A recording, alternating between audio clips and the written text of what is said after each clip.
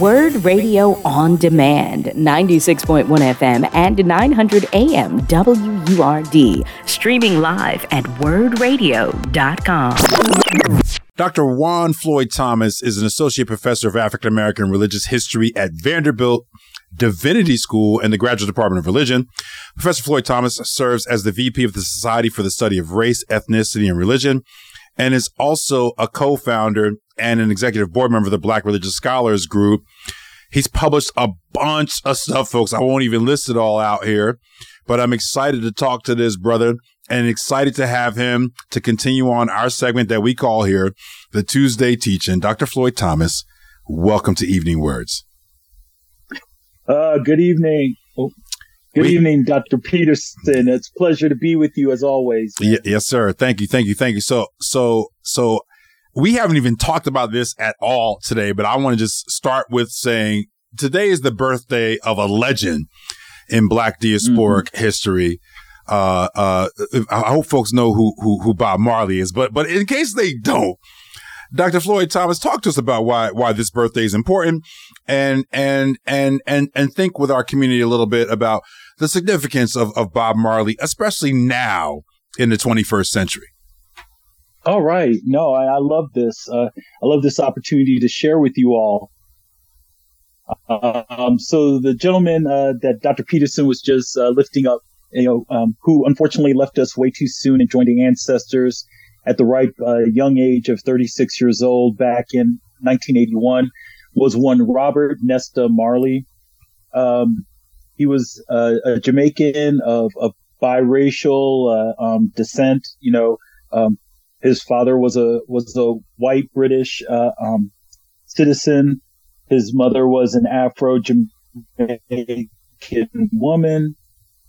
And so growing up in that time in the early part of the 20th century when Jamaica was still a colonized nation under British rule, what we see happening is Marley tries to find himself. And at that time, even pre-independence, independence for the nation of Jamaica wouldn't come until the early 1960s. Mm-hmm. But you're still seeing some of the patterns of Black struggle across the globe take place, right? He's trying to find himself in a world that is defined by white and Black, mm-hmm. rich and poor, the colonized and the colonizer, right? And so along his way, he eventually develops not just even a love, but a passion for music. And part of his journey is he leaves his homeland of Jamaica, especially by the tail end of the 1960s. He'll spend some time in the United States. Mm-hmm. And in that time, he'd already heard a little bit of Motown, a little bit of, rhythm and blues. James Brown. Gospel all come with it now, mm-hmm. right? Mm-hmm. You get a taste for, he's hearing Aretha. He's really, to tell the truth, he's really captivated by a lot of the singing groups. So you're mm-hmm. thinking Temptations, mm-hmm. you're thinking Curtis Mayfield and the Impressions, right? They're starting to capture his imagination. So even as he's taking jobs as an auto worker, especially in our stretch, I'm a Jersey boy, and I know you're Philly all day, every day. I'm originally from Jersey, bro. I did not know you from. I'm originally from Newark, New Jersey. All right, lessons learned, man. See? All right. See, respect. Okay, Brick City in the house. Yes, all right. Yes. Okay. Yes. Speak that, brother. Speak that. All right, speak that truth. So Marley, comes up to the U.S. and is getting, manual labor jobs. I did not know he worked in the auto industry. That's incredible. Mm-hmm. So, this is hard work, mm-hmm. right? I mean, we know this now, especially in the wake of this hot labor summer we just had, right? Where the auto workers were able to, stand up for themselves and get their benefits. That's right. Right. So he goes back to Jamaica now, right? Not only with a little bit of money in his pocket, but more importantly, he's got a burning passion in his heart. And what he's able to do is bring back a lot of the African-American music that he's gotten, but mix it in with native Jamaican musics at that time, mento and ska. Mm-hmm. And he's one of the pioneers, not the only, but one of the chief architects and pioneers in creating what we now know as reggae, right? And so his original crew was known as Bob Marley and the Wailers, right? So that's that singing group I was getting at. And the principal players aside from himself were Bunny Wailer and Peter Tosh, right? And each one of them had sewn up a different kind of component of what we would nowadays refer to as black magic, right? Obviously, Bob's out front. He's the rebel, or he's the one who's captivating folk. But then you've got Bunny Wailer, who eventually would develop this more mystical and spiritual aspect of his persona. And then last but not least, you have all the way live Peter Tosh. He's the revolutionary, right? If folks, especially in the decriminalization of cannabis movement, if y'all see the slogan or take up the call for legalize it, you got Peter Tosh to thank for that. Wow. Okay. So, right, they're this three-headed hydra. But as time goes on and as their fame and popularity grows, and many of us are familiar with this from the situations surrounding folks like the Jackson 5, right? Where a group becomes sensationally popular, and then the music industry wants to split off the lead singer from the rest of the group. Same thing happened with Diana Ross and the Supremes. Same thing happened with Smokey Robinson and the Miracles. Gladys Knight and the Pips. There you go. As soon as you put that ampersand, that and sign in the middle, you already feel that knife coming to split them up. So eventually, by the early 1970s, Bob and the rest of the crew, talking about Peter Tosh and Bunny Wailer, part ways. Somewhat amicably, but, unfortunately, I would say, because I don't think the unit was ever as good as when they were all together. But Bob, as a representative of not just the nation of Jamaica, and we'll touch on this in a moment, but also as a spokesperson for his religious tradition, the Rastafari religious movement, and then also, last but certainly not least, as I mentioned before, him as a driving force for the evolution of what would become known as reggae music. I think he has made one of the rock solid contributions, especially in the latter half of the 20th century, in terms of black culture, black faith, and black politics. So, and I'm sorry. No, brother. I want you to keep going, because you're dropping the knowledge and the gems, good brother, and our audience loves that. They're loving it on Facebook. A couple of things.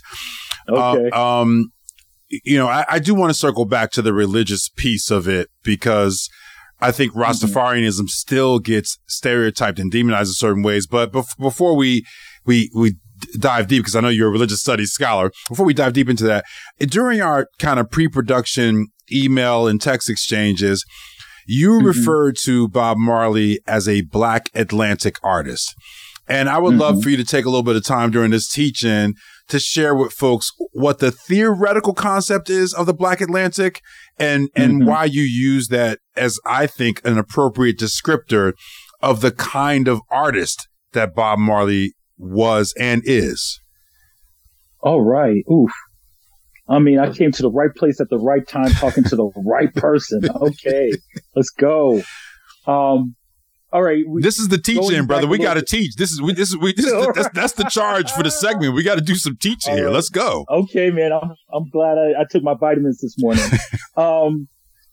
So let's go back just for a hot second. By the mid 1990s, a Black British sociologist and theorist by the name of Paul Gilroy. Thank you. Shout out to Paul Gilroy. Shout out to Paul Gilroy for sure. Shouts to PG all day. He dropped a book, The Black Atlantic, Double Consciousness and Modernity. And what I would argue, I'm a bit older, a little bit more chronologically gifted and biologically blessed than you are. But I know that when that book dropped for me as a PhD student, it rocked and shocked the nation like the Emancipation Proclamation. Part of what was important about it was, him talking about, he was trying to expand the dialogue and the discourse beyond when talking about blackness, especially in the ranks of Africana studies, you know, it goes by different names, Black studies, you know, African American studies, but what we're talking about is trying to map the existence in the community of African descended people around the world. That's right. And he was trying to break us out of a strictly Black Southern kind of mindset and perspective that, excuse me, that was not more inclusive or more expansive, right? So trying to get us to think about, all right, it wasn't just a linear movement of you know, Africans coming from the continent, coming from the motherland, and landing strictly and solely in like the southern U.S. That's right. Right.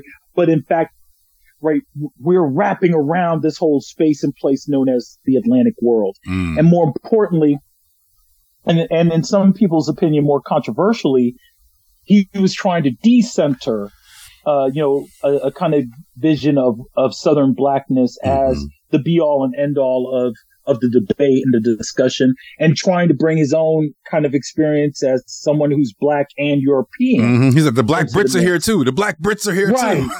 Right. You know, come on. And then also, you know, all them little islands in the sea. That's right. You know, places like Jamaica, Haiti, Cuba, Puerto Rico, right? I mean, you know, St. Kitts, Nevis, right?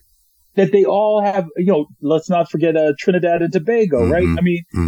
I mean, that the conversation and the complexity of Black identity had to expand, had to grow, and also tapping into, especially the kind of revolutionary spirit and the radical politics that was abundantly available in these spaces and places, right? So, you know, tapping back into Bob Marley and his importance, right? One thing that made me think about this is, as you quoted rightfully, today would have been his 79th birthday. You know, so shouts to the late great Bob Marley on that note. But also, it made me think about back in 1979, right? I would say in late October of that year, right between October 25th and 28th, he had a 4-night engagement at the Apollo Theater. Wow. And yeah, and I mean, this is important, right? Because in thinking about this Black Atlantic kind of culture, identity, and radical politics, he was promoting the album at that time, Survival. And you know, I think it's one of, you know, it's his second to last album. I think it's one of his greatest. Wow. You know, most folk, if you know, and I'm aging myself here by talking about CDs. But once upon a time, not long ago, I'm old enough to remember CDs for sure. Okay, I still have some CDs. I still have some CDs. I got mad CDs, man. You know, crazy amount. But you know, in many a college dorm room or whatever, you'd see the Legend CD. It was a compilation of his greatest hits, and unfortunately, people kind of, in many regards, you know, just kind of box Bob in based on that. That's right. But yeah, but his album Survival was strictly about politics, revolutionary politics, especially hovering around the continent of Africa. One of his best songs, in my opinion, was second cut on the album called Zimbabwe. And the refrain of that is, every man has the right to decide his own destiny. I mean, you know, and he was talking about, now we could have a whole other conversation, and you got to invite me back. In terms of that's a definite, bro. You're definitely getting but listen, brother. But we got to take a quick break, brother. Let's take a break, and we're gonna pick it right back when we come back. You're listening to Evening Words. I'm your host, Dr. James Peterson. We are live on WRD 900 AM, 96.1 FM. We are deep into the teaching conversation around the legendary Bob Marley with Dr. Floyd-Thomas, who's an associate professor of African American religious history at Vanderbilt Divinity School and the Graduate Department of Religion. We'll be back right after these messages. And now back to Evening Words with Dr. James Peterson on WURD, Progressive Black Talk Media. Welcome back to Evening Words. I'm your host, Dr. James Peterson. We are live on WRD 900 AM, 96.1 FM. We are deep into our Teach-In segment with Dr.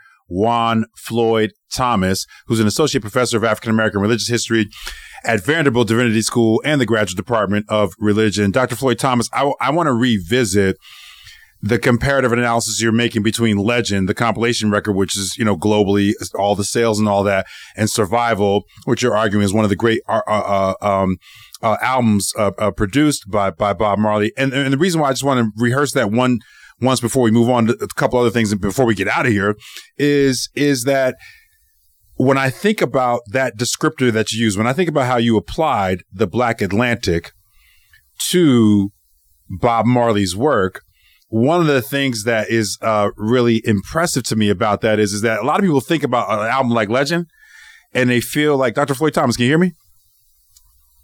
Oh, we can't hear you, sir. We can't hear you.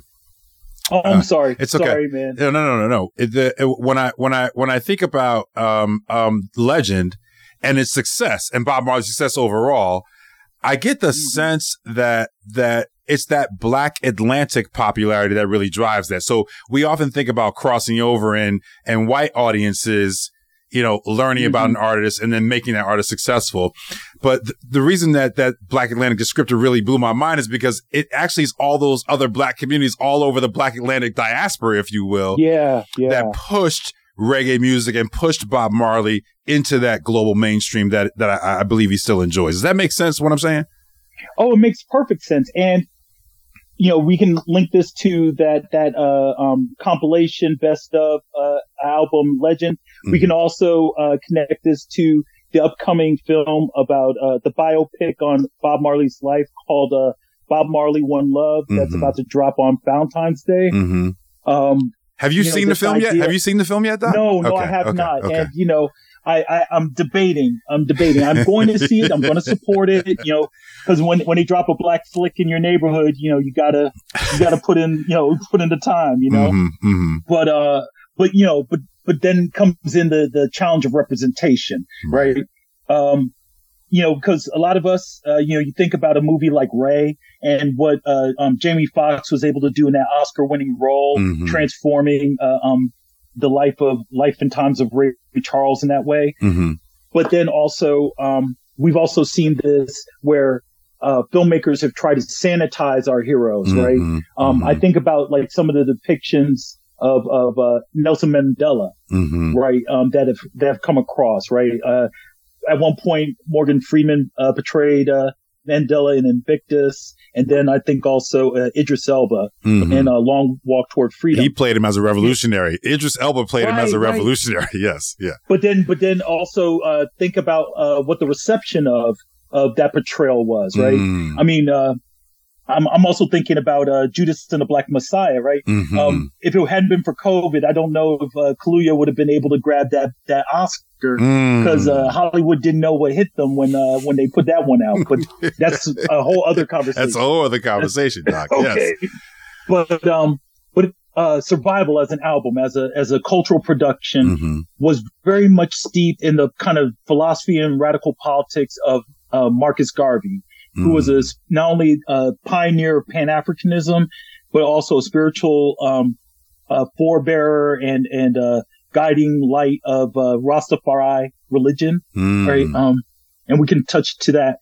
So, for instance, one of the key songs on that album is Africa Unite.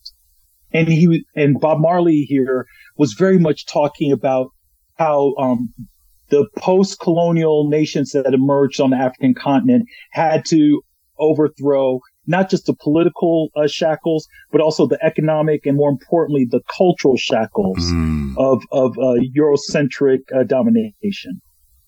So why it was important for Marley to go to Harlem? Not only was he trying to connect with, a Black New York crowd at that time in the late 70s. At the Apollo. At the cusp of the 80s. At the epicenter of Black Harlem, yes. Yeah. Let's get it, right? Yes. Let's talk about it, right? The home of heroes. But it wasn't as if he was desperate for the loot. Now, granted, he was already a few days later, he was going to take the stage at Madison Square Garden. Just a couple of days earlier, he was on tour with Stevie Wonder, which, I just wish I was born a couple of years earlier so I could have been up in that joint to see Stevie and Bob together. But So it wasn't just about, cash flow or whatever. He wanted to connect with the crowd. And what we can understand is, you already have a kind of cross-cultural, schism and beef between African Americans and West Indians at this period of time that we're still trying to sort out in terms of, folk who are homegrown, native-born Americans versus immigrant newcomers and everything that triangulates.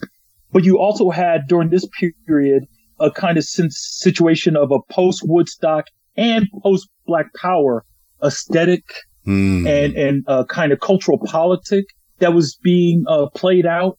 So, for folk, especially in the Philadelphia area, this is not a direct one-to-one correlation or connection, but to think about how some folk in Philly, especially in West Philly, felt a kind of way about the MOVE organization, the MOVE family. That's right. During the late 70s and early 80s. That's right. Right. You see these folk with dreads. You see these folks with different religions. That's right. People try to erase that history, but some of the people in that neighborhood did not want the MOVE folks in that neighborhood. Could not deal with it. And, they kind of cloak this in property values or personal respectability politics. But a large part of this was, right, y'all making us look bad. Y'all, I'm tired of y'all, right? I don't understand you, right? And so there was a similar kind of tug of war going on with the Rastafari movement and its members, of which Bob was a proud devotee. So Bob making his way to Harlem was not only connecting with those kind of spiritual roots of Garvey and the UNIA, talking about the Universal Negro Improvement Association. That's right. But also the Harlem Renaissance. He was also trying to lock in to Alain Locke. He was trying to tap into the spaces and places that made folks like Zora Neale Hurston and Countee Cullen and Langston Hughes and W.B. Du Bois and countless other folks. You think about your Richard Wrights and your Baldwins. That's right. He's locking into that spiritual tradition and also bringing his talk about tear down Babylon, right? And Babylon being the Rastafari symbol for Western brainwashing and domination, right? He's trying to talk about this notion, like I said before, of Africa. And Africa not just being the motherland, but also all the children of Africa uniting. And so how better to demonstrate this than to go to this haven, this heavenly hotspot of Black identity, of Black intellectualism, of Black culture and faith as Harlem, right? And I think that is something that, now, we just saw the Grammys, a couple of nights ago. Right? Yeah. And I mean, on the one hand, you got Afro beats being represented on stage. Afro beats is on the come up. Burna Boy and all of the whole shout out to all the Afro beats fans for sure. Okay, shout out. But then on the flip side of that, the hip hop categories, the R&B categories are kept in the back room. And, unfortunately, Killer Mike, Adamsville's greatest, right? He gets handcuffed and dragged off, for mysterious and still undetermined purposes. How about that?